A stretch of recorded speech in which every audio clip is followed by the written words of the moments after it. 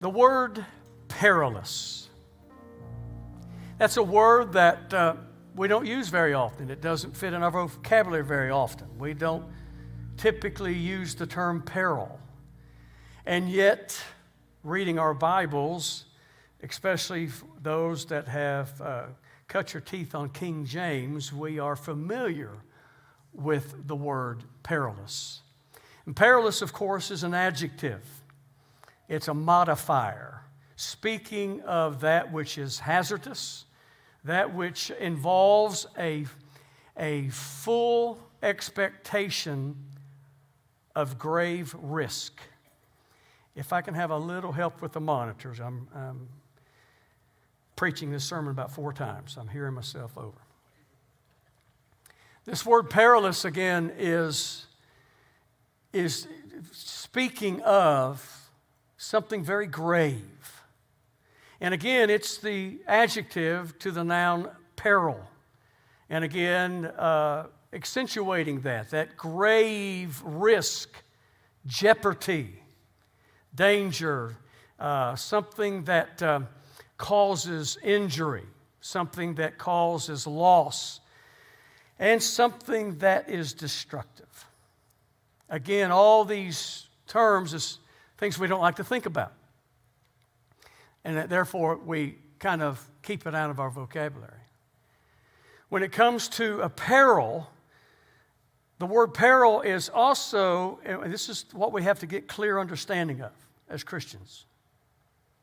To understand that the word peril doesn't speak of something that has happened. And it's not speaking of something that is inevitably going to happen. It is always speaking of the possibility of it happening. In other words, we have to be aware of the threat of something that could happen. As parents raising our children, we're teaching them about the perils of life. Not that they've been injured, not that we think that for sure it's going to happen. We want to make sure that it doesn't happen. We teach them about fire, that it can be destructive, that it can injure the body. The stove and your mother walking you over and putting your hand over that burner and not putting your hand in the fire or on the burner itself, but getting close enough where the child feels that intense heat and pulling it back to see that could have hurt you if you touched it. How many remembers those days? See, it's got to carry over into our faith as well. The peril of someone venturing out on a voyage in a ship. There is the peril of the sea. Once you launch and you're out there on the open waters, there is the peril of the possibilities, the threats of shipwreck, of loss of life, drowning. When it comes to driving a car, how many of us have ever had to take a 16-year-old through learning to drive a vehicle? Jim's putting his head down over there. And we have fun with it.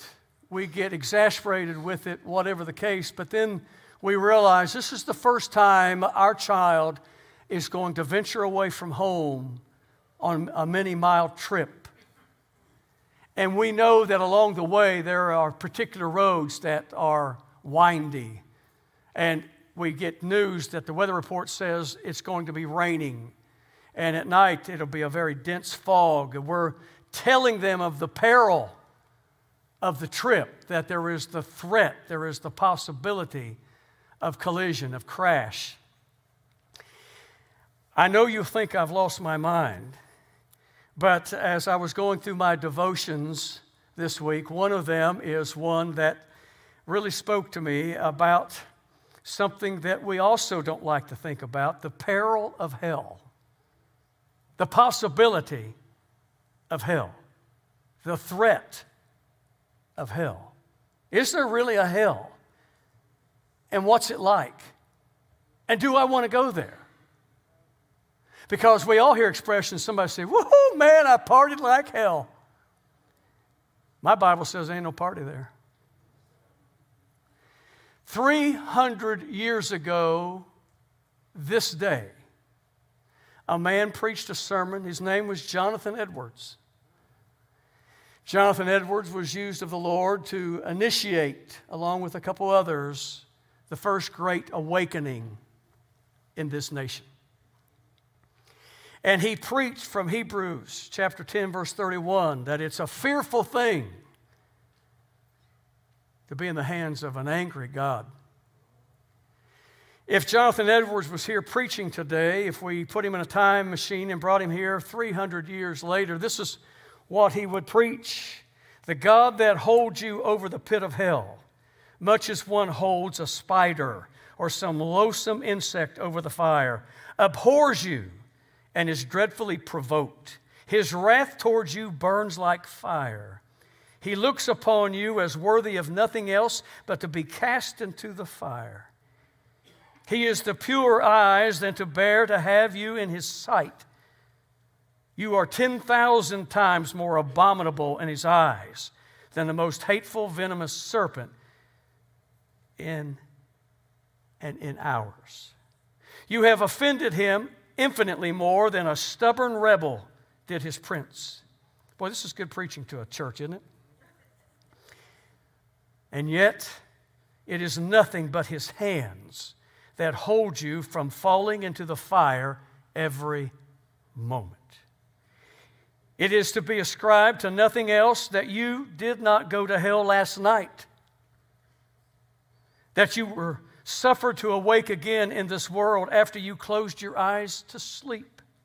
And there is no other reason to be given why you have not dropped into hell since you arose in the morning, but that God's hand has held you up. There is no other reason to be given why you have not gone to hell. Since you have sat here in the house of God, provoking his pure eyes by your sinful, wicked manner of attending his solemn worship. Yea, there is nothing else that is to be given as a reason why you do not, this very moment, drop into hell. O sinner, consider the fearful danger you are in. It is a great furnace of wrath, a wide and bottomless pit full of the fire of wrath, that you are held over in the hand of that God, whose wrath is provoked and incensed as much against you as against many of the damned in hell. You hang by a slender thread with flames of divine wrath flashing about it. Wow. You want me to invite him to come and preach again next week? Do we even believe in hell anymore? And the peril of hell. The peril, the possibility, the threat of a place, William, of gnashing teeth, grinding, constantly in pain, cannot be quenched, just constantly grinding and moaning and screaming in your ears constantly, not only second by second, minute by minute, but decade by decade, century by century.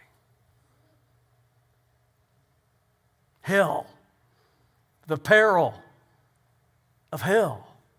Can you imagine going to hell from a church service filled with worship songs, filled with teaching and preaching of the good news, and yet just turning a deaf ear to it? I'm just going to keep involved in the things I'm involved in because I like it and God will have to deal with it later. Jonathan Edwards, again, just keeping that truth that it is only the grace of God that keeps us, that preserves us, that God so loved us that he gave his perfect Son to take our place. How can we ever be full of pride when we're reminded of the grace of God that has offered somebody like me, somebody like you, the gift of salvation? The perils. 2 Timothy chapter 3, Many of you knew I would go there, as this word perilous speaks of the latter days. How many believes we're living in the latter days? 2 Timothy chapter 3, just the first 4 verses. But understand this, that in the last days there will come times of difficulty. The King James says there will be perilous times. For people will be lovers of self. How many has recognized that? Which to me is the subject here. Everything else spills out of being so selfish. Lovers of self, lovers of money, proud, arrogant, abusive, disobedient to their parents, ungrateful, unholy, heartless, unappeasable, slanderous, without self-control, brutal, not loving good, treacherous, reckless, swollen with conceit, and lovers of pleasure more than lovers of God. Does that describe our times? Filled with peril. Not something that has happened, not something that's inevitable, but the peril of tomorrow of someone behaving this way, of offering you to join the party, to get caught up in social media where there's a lot of wonderful things, but get on the dark side of it and to assassinate somebody's character. Just get caught up in the froth of the gossip. To get caught up in just ridiculing somebody's name, and you don't even know them, but you're going to jump on the bandwagon. The peril that's before us all the time, that's the message today. Every day is filled with opportunity of peril. The peril of injury, physical injury, but what about spiritual harm? Today, some of these rededicating their life saying, life is not easy and it pays a toll. I want to make sure that I am walking the straight and narrow. Again, it's faith or fear. You see, the peril principle is simply this. It's one of those mysteries of godliness. It's one of those mysteries of living a godly life that peril associates with those who want to be godly. Have you noticed that? How many testimony services have we been in where somebody's talking about, since I've been a Christian, I thought it'd be easier, but there's peril. There's people that don't like me. I don't understand that. I've been good to them. I've had people stab me in the back. I've walked up on the gossip and what they've said, and I just helped them. How many of you had family members just abuse you over and over? The good that you've shared and yet the treachery of it. You see, it follows. In a way, we become a moving target for the enemy. Pastor, why'd you have to bring that up? Because it's reality. And the sooner you come to terms with it, the better you are to understand peril is always before us. Many are the afflictions of the righteous. Many, many. How many knows that's so true? Many are the afflictions of the righteous, but God delivers them out of them all. You got to be in it before He can get you out of it. Well, I don't want to be in it. None of us do. And yet when it's there, the peril of life, the peril of sin, the peril and threat of opportunity, spiritual wickedness in high places, principalities and powers, darkness, with one assignment, to take you out, to destroy your marriage, to take down your testimony, to come after you, coming out of the water. I'll show others that water didn't do a thing for you. You call yourself a Christian. However, you see it's the peril. Perilous times. Turn to somebody and say, this is good preaching. Oh, that sounded good. Say it again.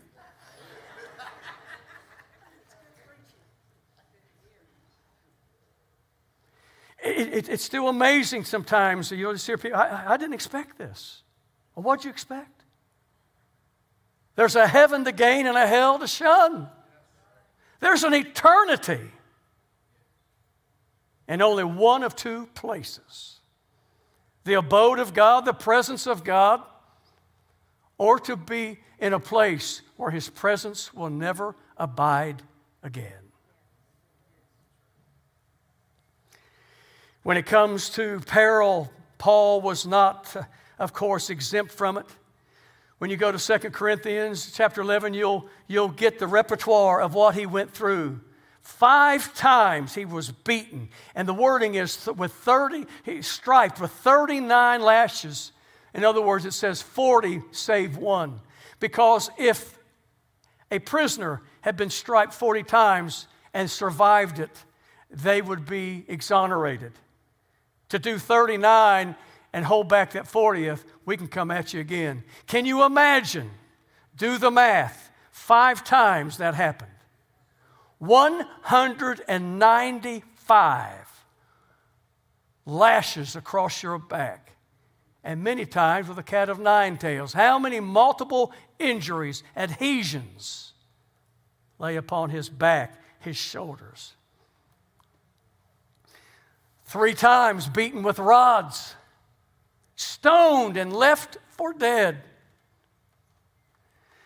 He went on and shared through there. He said, I know what it is to be in peril of the city and peril of the wilderness and peril of the sea. No matter where I went, what mode of transportation, there was peril there. And in many of these cases, it came to pass. I've gone 3 times and survived a shipwreck. He went on and said, I know what it is to be in peril. Come on, hang on to your pews, put your seatbelts on. I know what it is to be in peril of the Jews, my people, and I know what it is to be in peril of the Gentiles. That means I know what it is to be in peril of people sitting in church with me. Pastor, what did you have for breakfast this morning? You ever been injured in church? Sure. The peril is there, the opportunity is there, the threat is there. It's sobering preaching, isn't it? We just saying, through it all, I've learned to trust in Jesus. That isn't just talking about I'm trusting Him when He's holding my hand walking down the street on a nice sunny day and He gave me an ice cream to eat along the way. Peril of life. Caleb, you're getting ready to go to higher education. There's an anointing upon your life. God has marked you. The enemy knows that as well. He'll come gunning for you. The peril of a righteous life. And yet greater is He that is in you. And you have to be reminded of that. Put on the whole armor of God. He said, I knew what it was to... My version didn't put it this way, but I'll improvise. He knew what it was in the peril of fake news. That isn't just a new expression, is it? He knew what it was to be sleep deprived. He knew what it was to be hungry. He knew what it was to be thirsty. He knew what it was to be cold. He knew what it was to be too hot. And he said, and above all these things, the daily pressure of the churches. Amen to that one. Why did I share that? Because if we miss it, we'll just say, wow, he had a bad week. That didn't happen in a week. That is an overall view of a lifetime of suffering. And so it is with us as you look now at your life at age 20-something, 30-something, 40-something, and the rest of us, it's none of our business how old you are. You start adding up the chapters. When I was in college, this and this happened. That peril, that threat became a reality. I know what it was when I first got married, when I first became a parent, when I first went back to get a second education, what it was to start a new job, to start a new business. When we moved to this new city, we thought it'd be wonderful. When our children went to public school, when our children went to Christian school, when our children stayed home, it was our decision to homeschool. Peril, peril, peril, peril. The opportunity, the threat that life will throw at you. No matter which road you travel, there will be peril. Perilous times. Again, this collection Paul is just summing it up. These are the things that's happened to me. But he went on and shared with us, I know what it is in the peril of journeys. In other words, it was always lurking. How many times does somebody say, Paul, of course, we've just done a Bible study on that with Midweek Manna through Acts. Paul, you don't want to go to Jerusalem. And you sure don't want to go to Rome. Don't go, don't go, don't go. He knew there was peril. He knew there was opportunity. But he was commissioned and felt burdened to go. What about you? What about the peril that today will hold for you? What about the peril of tomorrow? And again, where is all this going? I'll remind you of a song that we know well. It's simply entitled Amazing Grace. Through many dangers, toils, and snares, I have already come. 'Tis grace that brought me safe thus far, and grace will lead me home. John Newton knew it well, a rank sinner that came to faith. What's interesting is when he wrote this song, that was not the original title. The original title was Faith's Review and Expectation. Boy, that one just jumps right off your lips, doesn't it? But it's that faith that looks in review. 'Tis grace that kept me yesterday. It's grace that kept me through that marriage. It's grace that kept me through 5th grade, 10th grade. 'Tis grace that kept me at that party that my parents told me I shouldn't go, but I went anyhow. 'Tis grace. As faith looks back, I didn't give you credit, God. Even in my rebellion, your grace, your hand preserved me when hell was welcoming me. You preserved me when I didn't deserve it. Faith looks back and says, wow, you're an incredible God, but I'm fearful for the future. And that's why he said, oh my, then I look to the future and I still have the rearview mirror and realize the God that kept me back then is the God that'll see me all the way through. 'Tis grace, His grace, His grace.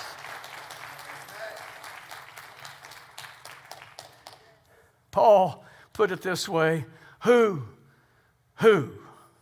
what can separate me from the love of God? Shall life, death, angels, principalities, things present, things to come, peril, persecution. You see, even though I know there's a threat of injury, there's the threat of rejection, there's the threat of being alienated, there's a threat of loneliness, there's a threat my best friends will leave me, there's the threat, I know this, nothing that this world has and nothing that Satan can throw at me can separate me from the love of God, which I have found in Christ Jesus my Lord. Nothing! Oh, we get injured. Our souls pay the price. That divorce, that loss, that abandonment, that misrepresentation, that slander, it wounds. It cuts deep. But our focus has to get away from this, not that it's a form of denial, but says, I'm going to look to something greater than me and something greater than my experience. I'm looking to my God who's the same today as He was yesterday, and He'll be the same tomorrow. I'm going to trust you again. I don't feel like walking one step of faith, but I can trust you. So I'm going to take one more step in you and just trust you'll give me the strength. And if you give me the strength for that step, I'm going to trust you for another step. And if you trust me with that step, I'm going to take another step. You see, some of us know what physical therapy is. You knew some of these sermons were going to come, didn't you? But there's also ST. There's spiritual therapy. And you think, I can't do one thing. I've suffered an injury. I can't do what I used to do. But you know what? I found out I can do a little bit. And there's somebody encouraged me, you did that yesterday, you can do it again, and one more time. And you know what? You did it then, and you're kind of flexing the muscle again. You can go a little bit more. I'm going to trust my God who gives me strength. I look to the hills which cometh my help. I look unto my Lord. He's the sustainer. He's the keeper. He's the one that guides. Lord, you brought me through the valley. Now take me to the mountaintop again. And Lord, though I walk through the valley of the shadow of death, I'll fear no evil, for my God is with me. I know He's my shield. He's my buckler. He's got a staff and He's got a rod. There is nothing that can separate me from the love of God, because I found it in the conqueror of all conquerors, the name of Jesus. Death couldn't hold Him. The grave couldn't hold Him. The tomb couldn't hold Him. Even giving Satan fair warning, you tear down this temple 3 days later, I'll build it back. Satan brought all his arsenals and said, we're going to hold you right there. There's not a thing you can do it. But on that third morning, on that resurrection morning, woo, come on somebody. And that same resurrection power that's in Him is the same resurrection He poured upon the church on the day of Pentecost, and He's still filling the believer today, and said, I know my God is able to supply all of my needs according to His riches, to His glory. You better stand or I'll preach another hour.